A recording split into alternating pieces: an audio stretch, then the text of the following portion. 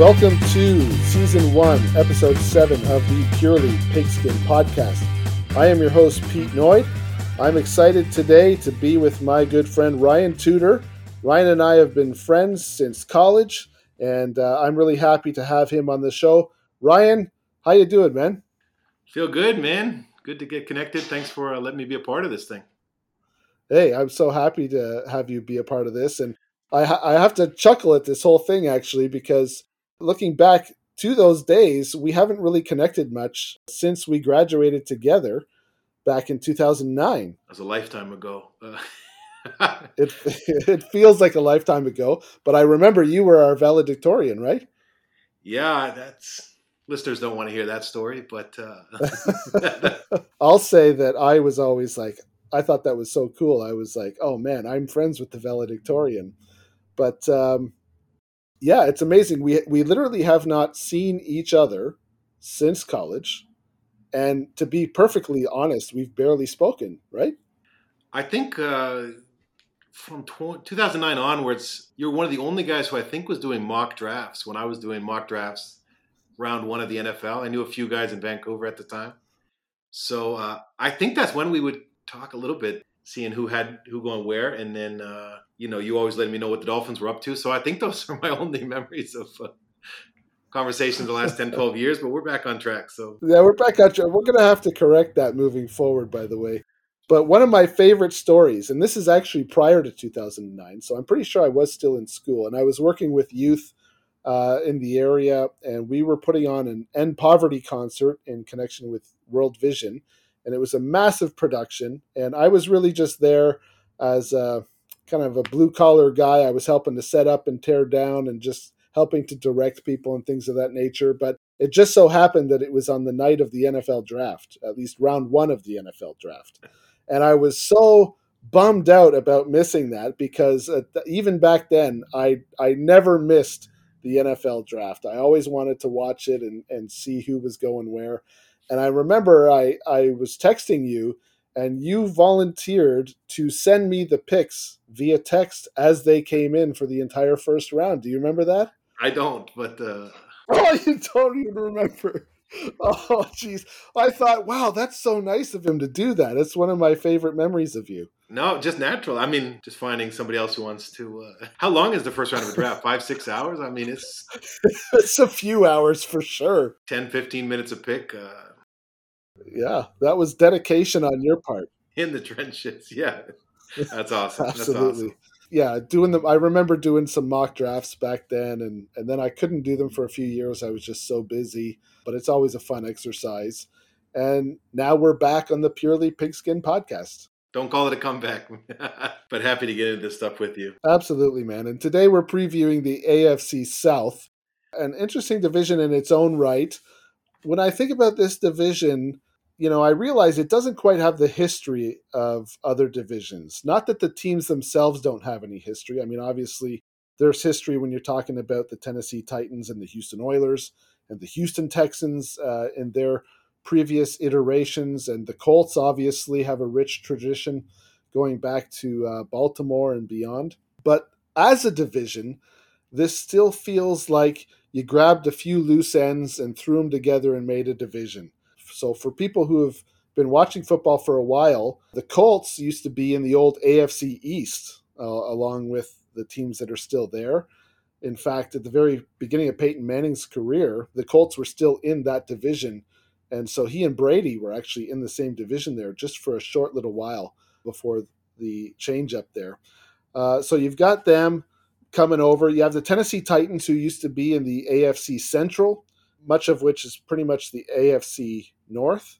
And then you've got two expansion teams, the Jaguars and the Texans. So there's not a ton of history between the teams. And so I think the rivalries aren't so deep felt as they are in some of the other divisions. You don't have a Packers-Bears in this division. So it's an interesting division to kind of size up. Obviously, the Colts have been the team that have enjoyed the most success, going to the playoffs, winning Super Bowls with Peyton Manning, having those franchise quarterbacks.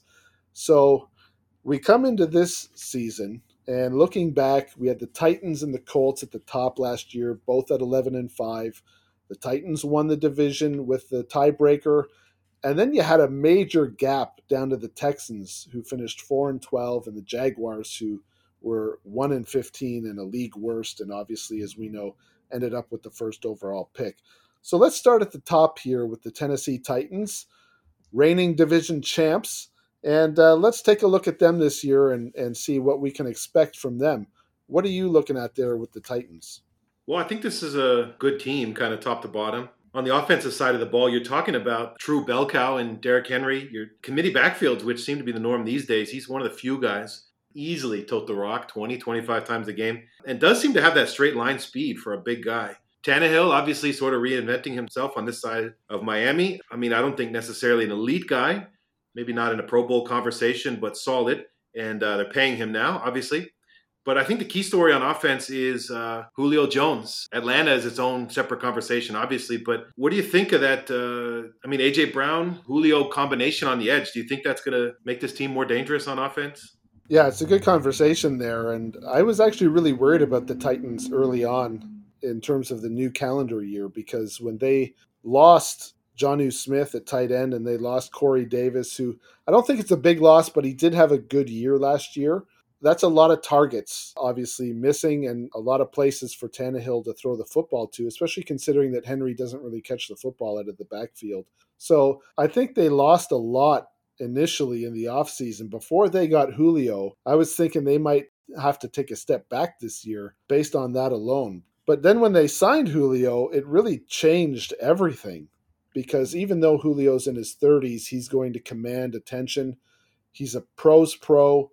So he knows how to catch a football. He knows how to move the chains, all the veteran savvy you ever want. And I think he can still play at a high level. So I think actually the Titans are perhaps marginally better than they were last year, even though they lost two in terms of skill players and only got one of them back. Yeah, I'm on board with that. I mean, I don't know if you slide Josh Reynolds into that mix. They're not going to have a tight end in Jeff Swam that's going to do a ton of damage, but lots to like there on offense. And then on the defensive side, I mean, you got the addition of Bud Dupree is going to make this team scary off the edge. I mean, Jeffrey Simmons is a interior defensive lineman you have to like. Brown Evans on the inside, and Kevin Byard, who is in that conversation of kind of elite level safeties, back end guys. You know, success breeds more success. I think this team has enjoyed it. Didn't quite reach the heights of 2 years ago in the AFC Championship game. But this is a tough team. This is going to be a tough out week in and week out. And they seem to have enough sort of veteran confidence now that they're going to be expecting 11, 12 wins, I think. Not a lot of depth, though, behind Tannehill and Henry. So maybe this team offensively is one injury away from needing some help. A lot to like. I mean, Pete, this is a team that is in the playoffs, don't you think? Pretty much a no-brainer on your predictions? Yeah, I think so. I think especially because of how weak this division is with respect to the Texans and the Jaguars, I can't really see them doing much of anything this year. And so it's hard to imagine that the Titans won't be in the playoffs. I look at them and, yeah, I think you've made a lot of good points there. They're a pretty well-rounded team. I'd give Coach Vrabel a lot of respect for the work that he's done there. There was a time when it seemed like none of Bill Belichick's disciples were doing much of anything in the league once they left New England. But Vrabel seems to have cut out a niche for himself and seems to have the respect of the players. As you mentioned, they seem to be sniffing around in the playoffs, and of course they upset Belichick in the playoffs just a couple of years ago. So, yeah, this team is definitely still trending upward. They're looking good. I think with the loss of Jonnu Smith, that's going to be a big one, because you mentioned Swaim there, the tight end. We don't even know really if he'll be the starter or not. Anthony Ferkser's in the mix there.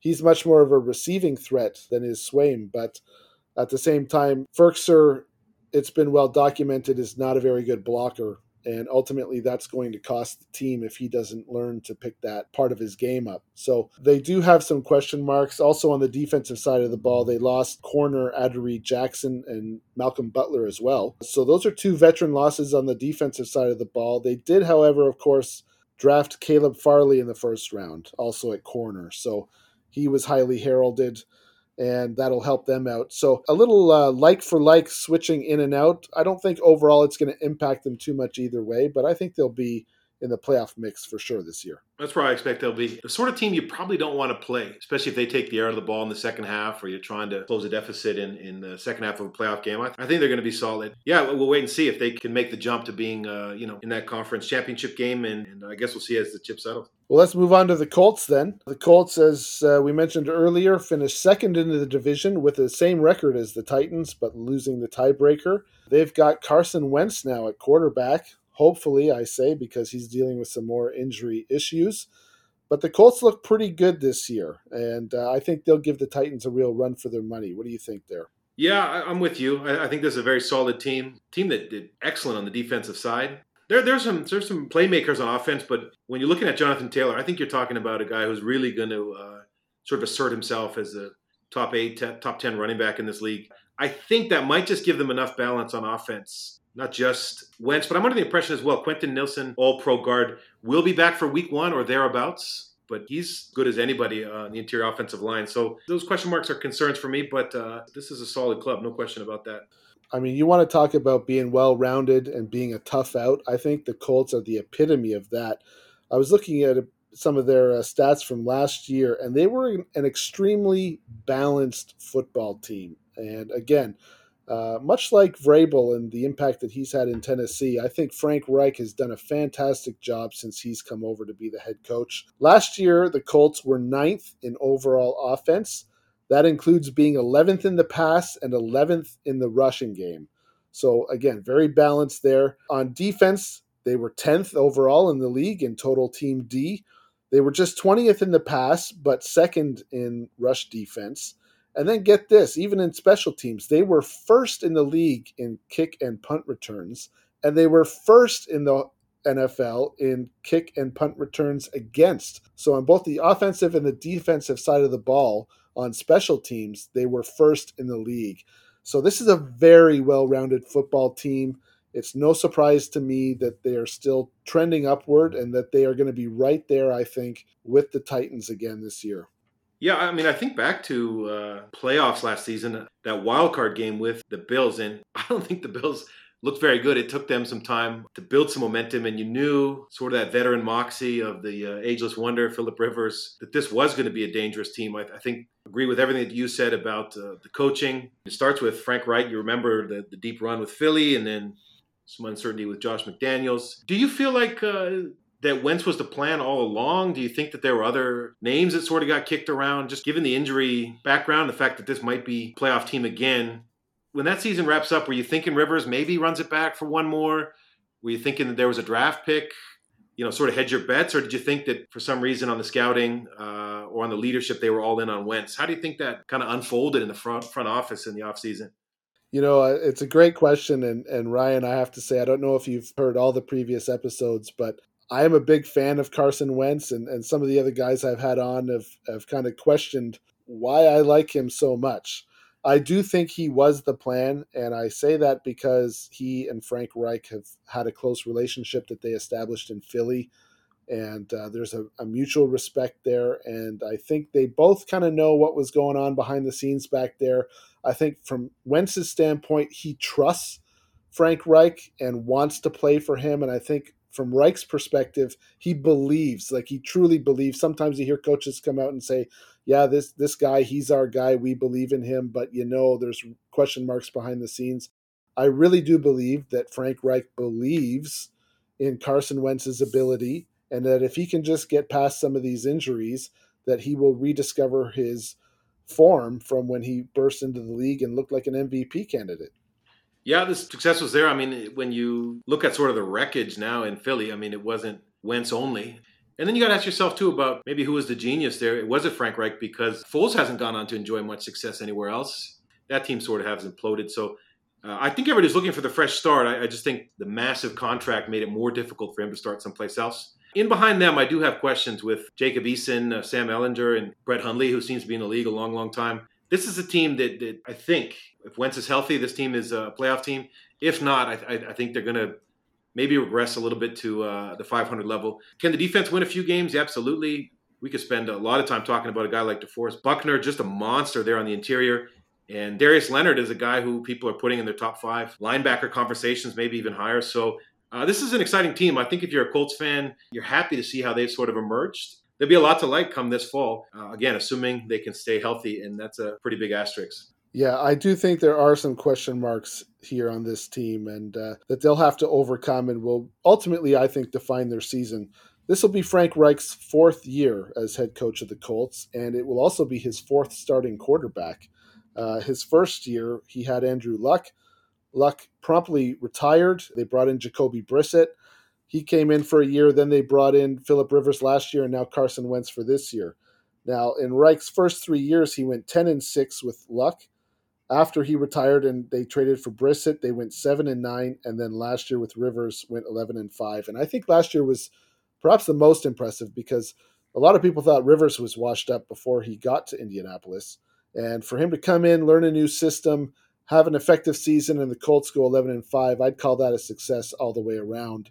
So I think, except for that 7-9 season, which I think you can excuse because Luck's retirement was very sudden, they didn't really have time to come up with a backup plan, and not to get on Brissett's abilities, but I'm not sure if I was putting the top 32 quarterbacks together, he'd be on the list. So I gotta say, I think Reich has done a fantastic job.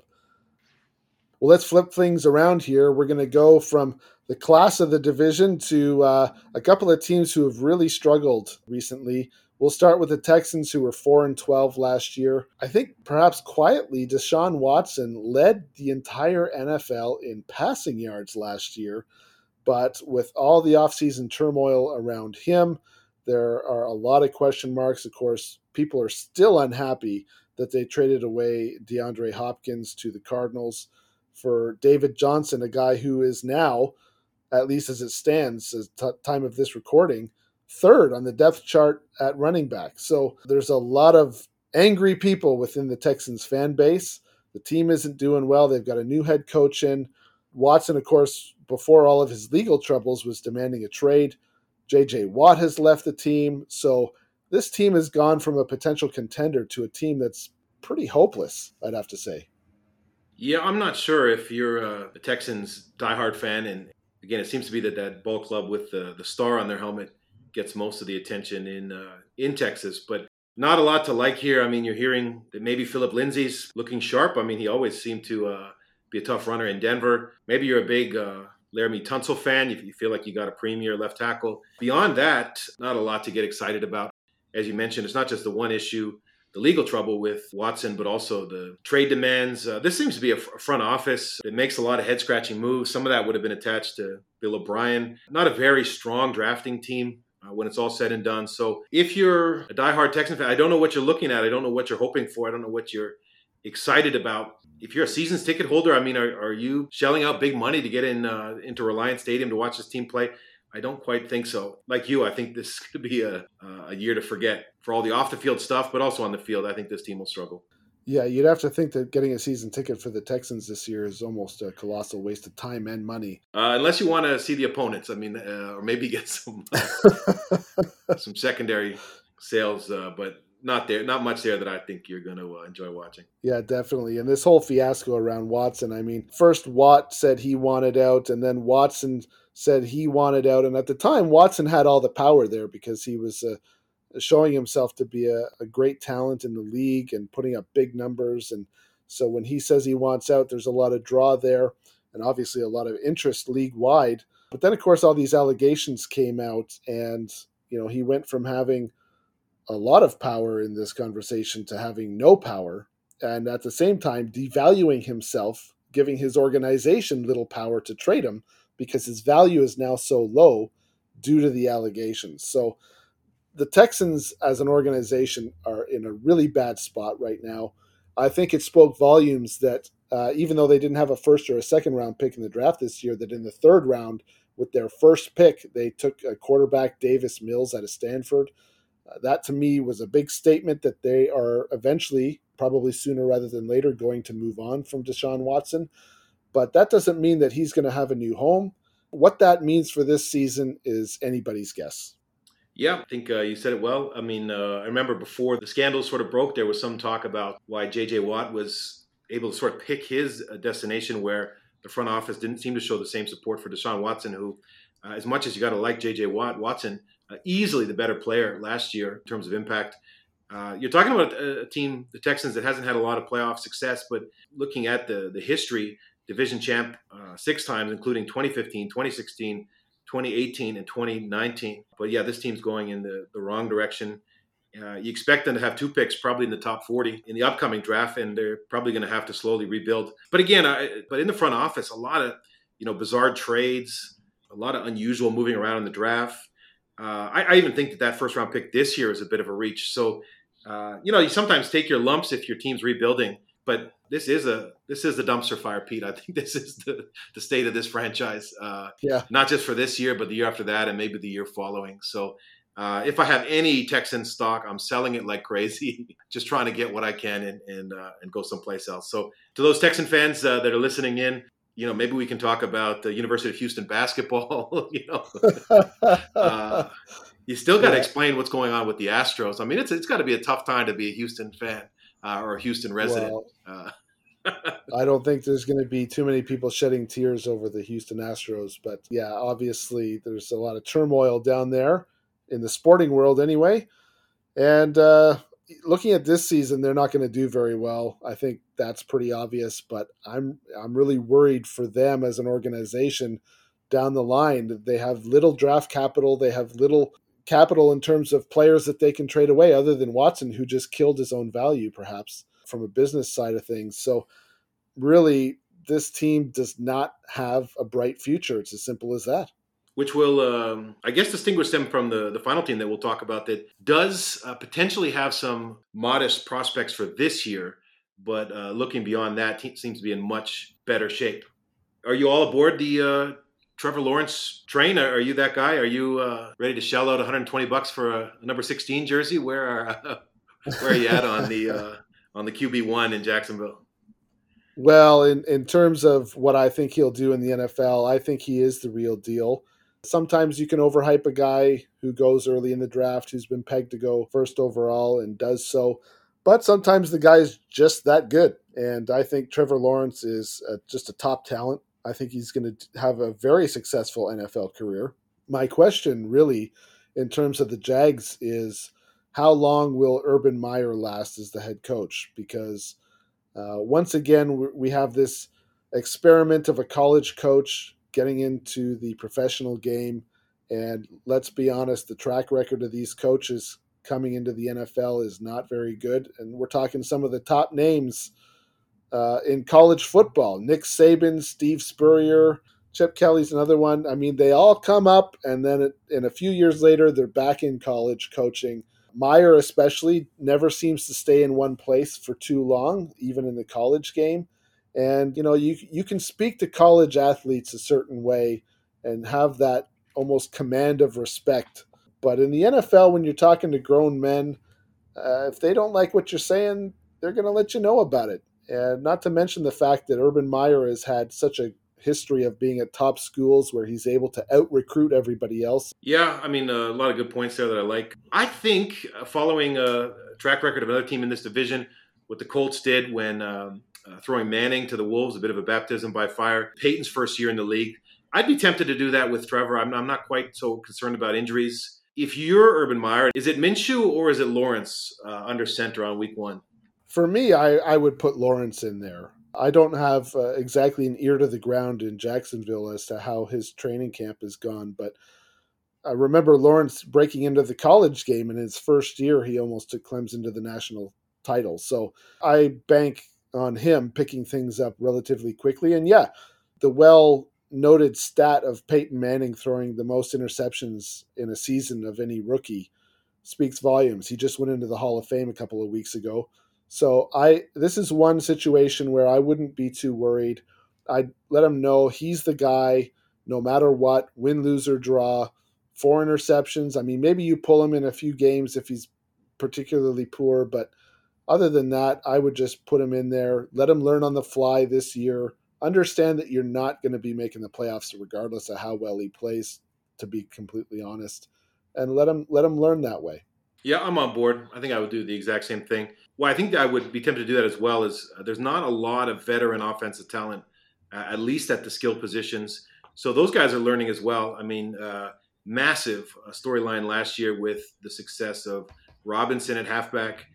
Again, not a pick that you and I are crazy about, but you add Travis Etienne to that mix. And then you got two exciting electric players, not necessarily the most consistent players in Laviska Shenault and DJ Shark. If you had to go over under on Urban Meyer in Jacksonville, I mean, I'm thinking of some of the controversies at the college level, some of his exits. I mean, some of those linked to health issues. I'm not exactly sure what the background is. Give me an over or under on 2.5 seasons at the helm in Jacksonville. How long is Urban Meyer going to be coaching this NFL, Pete? Well, if you had given me the 3.5, I would have taken the under in a heartbeat. I don't think he'll last in Jacksonville too long. In fact, you might remember too that one of his first coaching hires was a guy that had a lot of controversy in the college game, and he subsequently fired him less than a week later, I think, because of all the uproar. So Meyer really isn't off to a good start in Jacksonville. I really can't see him being there for very long at all. So if you're going to press me on 2.5 rather than 3.5, you know what? I might just take the under, because whether or not he develops Lawrence, I don't think is going to be a deciding factor in whether he stays or he goes. If Lawrence struggles, I think Urban Meyer goes. If he turns out to be great early on, I still think Meyer might get fired because the team's so bad and they want to get a winning team around Lawrence. So I don't think that for Meyer or for the organization, the leash is going to be very long at all. So I'm going to take the under on 2.5 years, actually. Fascinating. I think for me, 2.5 is a good number to have that conversation without overstating it. I think you and I could develop Trevor Lawrence. I mean, I think that's how much raw talent this guy has. On the defensive All right, side, throw the deep out there. All right, good job. I don't I'm think he coaching needs. Trevor Lawrence. Hey, just like a good meal, it doesn't need a lot of salt and pepper at the table. I think he's good to go. I like Josh Allen, maybe taking another step forward in his development on the defensive side of the ball. I think a guy like Miles Jack is solid. Kalavion Chason, LSU defender, second-year linebacker. There are some pieces here, and I maybe have made this point 2 or 3 times already. I think, unlike the Texans, the Jacksonville's kind of rebuilding the right way, with the exception of the ATN pick. So who knows where we're at 2 or 3 years down the road, and maybe we're talking about a team that's a perennial contender. I don't know what the comparisons are, not necessarily the profile, but when you think about what Mahomes could come in and do in KC, maybe they had a little bit more success there before with Alex Smith, but you think about Baker Mayfield, getting a good quarterback. You think about Josh Allen in Buffalo, who just signed a massive contract. Getting an elite level quarterback one in the draft, top end of the draft, can really turn the table on a team's success. I think big picture, that's the conversation we're having with the Jaguars. Yeah, I think no question. If you made me decide whose team and assets do I want between Jacksonville and Houston, I'd have to go Jacksonville. Absolutely. Yep, I think that's where we're at. All right, well, let's move into prediction time. As mentioned last year, the Titans and the Colts are top of the division. Texans and Jags were distant third and fourth. What do you see happening in 2021? Yeah, with the injuries concerns, as we've noted already, and just sort of building on what seems to be a foundation of success, I think the Titans lock up this division, let's say with 2 games left to play. And then at that point, it becomes a seeding conversation in the AFC. I'm in on the Colts being in the wild card conversation. I think this is a really good defense, as I mentioned already. I think picking up probably 4 wins, if not 3 at the least, in their 2 home games with the Texans and the Jaguar leaves the Colts in pretty good shape. Who knows if there's a little bit of player movement to solidify that offensive line, and maybe better backup quarterback. I guess time will tell. I think it depends in some ways what you think the other divisions are going to do, and if some of those other divisions are going to beat themselves up a little bit. But I think, as we mentioned already, the Colts are going to be playing meaningful games straight through the end of the wire. And, look for them to be in the wild card conversation. What do you think, Pete? Yeah, I'll say I really want to put the Colts in the top spot here. I really want to predict that the Colts will win this division, because I think just like last year, it's going to be real tight between them and the Titans. But I think with the injury concerns around Wentz and at the left tackle position with Eric Fisher, it's just too much. There's too much question marks there. I love the team. I love the coach. I love how well balanced they are. And I love Carson Wentz. I still love Carson Wentz. But the injury concerns there's just too much. I can't put them ahead of the Titans. So I'm going to go with the Titans. I think the Titans win the division and make the playoffs. I think because of the injury The injury concerns to the Colts, that puts them on the bubble to make the playoffs. Otherwise, I'd have them in for sure. And the Texans and the Jaguars, you know what? I'll actually put the Jaguars third ahead of the Texans because I have to say I think they're both going to be terrible. And here's a little over under for you. How about a little over under a combined 3.5 wins for the Texans and Jaguars? You taking the over or the under on that? I'm going over. I mean, I think part of it is now that we got a 17th game. I think potentially bumps that number.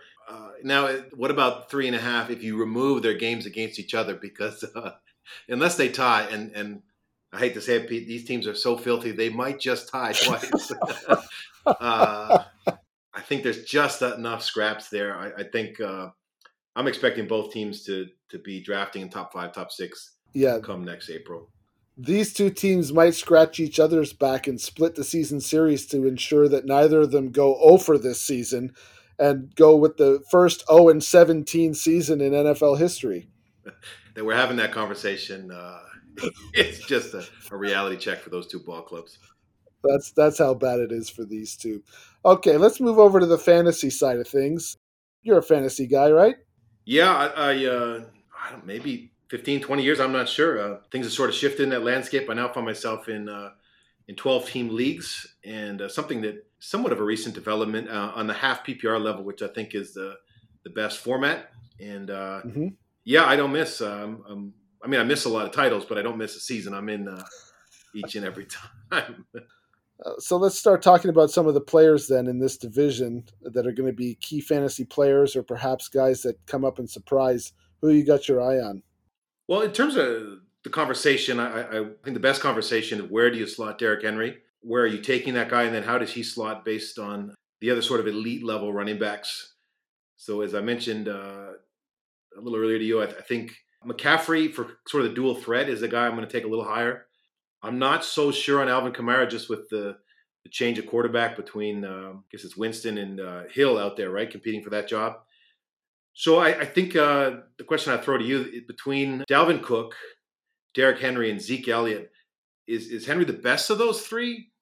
If you're drafting second or third, and McCaffrey and Henry are there, is there enough to like kind of the high floor, steady production of Derrick Henry? Talk to me a little bit about how you see him slot in at the top of the running back tiers. Well, I think McCaffrey's my number one, that's for sure. After that, I think everything is debatable. I'd put Dalvin Cook in that mix as well. I think he's right up there. But I look at a guy like Derrick Henry, and he's the exception to the rule. You want to talk about PPR, points per reception. Whether it's a half a point or a full point, normally you want to go after those backs that are involved in the passing game. Derrick Henry is not that guy, but he is the exception to the rule because he is so good at running the football, and the Tennessee Titans are pretty darn good at running the football as a team, that he is a guy I would have on any team, no matter the settings. And he's definitely ranked in my top 5 of running backs, no matter the settings. Yeah, I agree. I mean, you take him in the first round and you're happy to get him and you start to build your team around him. Not a ton of guys in behind him competing for touches. I mean, I do sort of like Darrington Evans as a little bit of a deeper sleeper or maybe even a bit of a handcuff. Again, the handcuff rule doesn't really apply to Derrick Henry as well because he seems to get stronger and stronger as the games go on and almost seems to invite contact. Sticking with the running backs, though, talk to me a little bit about Jonathan Taylor. I've mentioned in this episode already, I'm a big Jonathan Taylor guy. I like the running style. I like the way that offense has some balance. If you're drafting late first round, is there a scenario in which you take Jonathan Taylor there, or are you not touching him until the second round? What do you think about a guy like that? I think certainly in a 12-team league, Jonathan Taylor is right in that first round mix towards the back end. I think he's a great young running back, and I think he'll be very much involved in the Colts offense this year. But I have to admit, Nyheim Hines is so talented. No matter how good Taylor is, he's not going to keep Nyheim Hines off the football field. They're both great in the passing game, but I do think that Reich will want to protect Taylor. And between that and Hines' own ability, I think Hines is going to have a real carved out role for himself there. And he's shown that he can do really well, even as the lead guy. So, if Taylor were to go down, one thing's for sure, like if I'm drafting Jonathan Taylor, I'm definitely looking to get that handcuff in Nyheim Hines because I think Nyheim Hines is one of the top 5 handcuffs in the entire league. Yeah, he's there. I totally agree, and especially if you're in a full PPR format. I mean, he's going to have some afternoons depending on game flow where he's picking up 6 or 7 catches in the second half, particularly if they're trying to rally from behind. So I like that as a handcuff. Again, it partly depends on draft order. I think where you're getting your running backs and then what you're deciding to do in terms of a strategy. If we can't shift to the QBs, I mean, I don't know if anybody's too keen on Deshaun Watson, Tyrod Taylor. Maybe in the deepest of 2 quarterback leagues. That's not a format that I'm playing anyway. Maybe you wait on Carson Wentz to be sort of an injury or a bye week fill later on. But this is really a division about 2 guys. I think how high is Ryan Tannehill and how much upside with Trevor Lawrence on the fantasy side. I mean, we're both pretty bullish on his development as a pro, but is this a guy who you take a flyer on towards the end of your draft? Is this a guy who could be a QB1 for you in a 12-team league? I think those are some of the questions. So did you want to start with Tannehill or do you want to start with Lawrence? Yeah, well, let's start with Tannehill.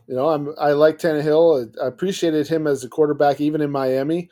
I like to say it's not his fault he was taken so high by the Dolphins, a guy who was a converted wide receiver. Bit of a reach for the Dolphins, quite frankly, in the draft to take him that high.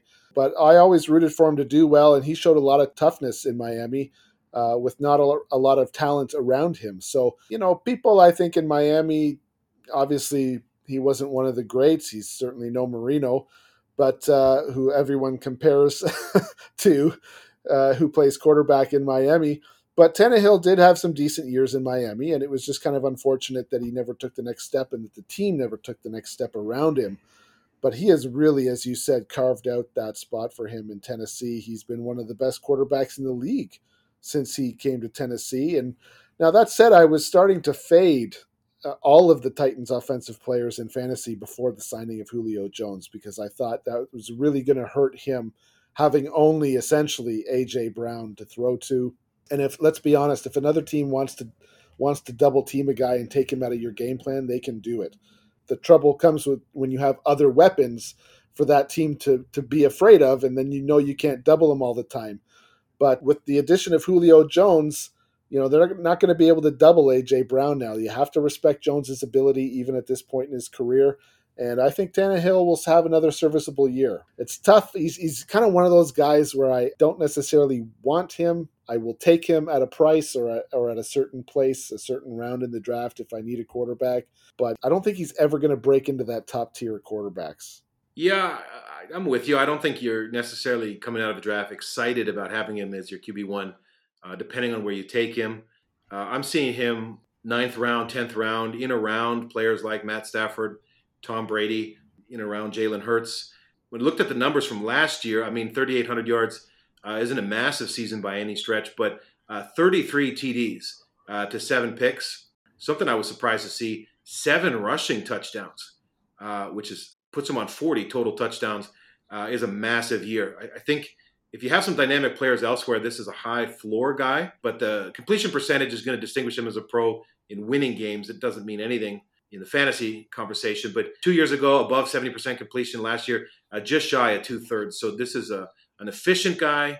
He's not going to make big mistakes. He's not going to blow a lot of weeks, but maybe not the most exciting guy. Who would you say is the QB1 this year in this division? I'm a guy who, as far as quarterbacks go, I'm just looking for steady production. I think you go Tannehill and you're happy with that.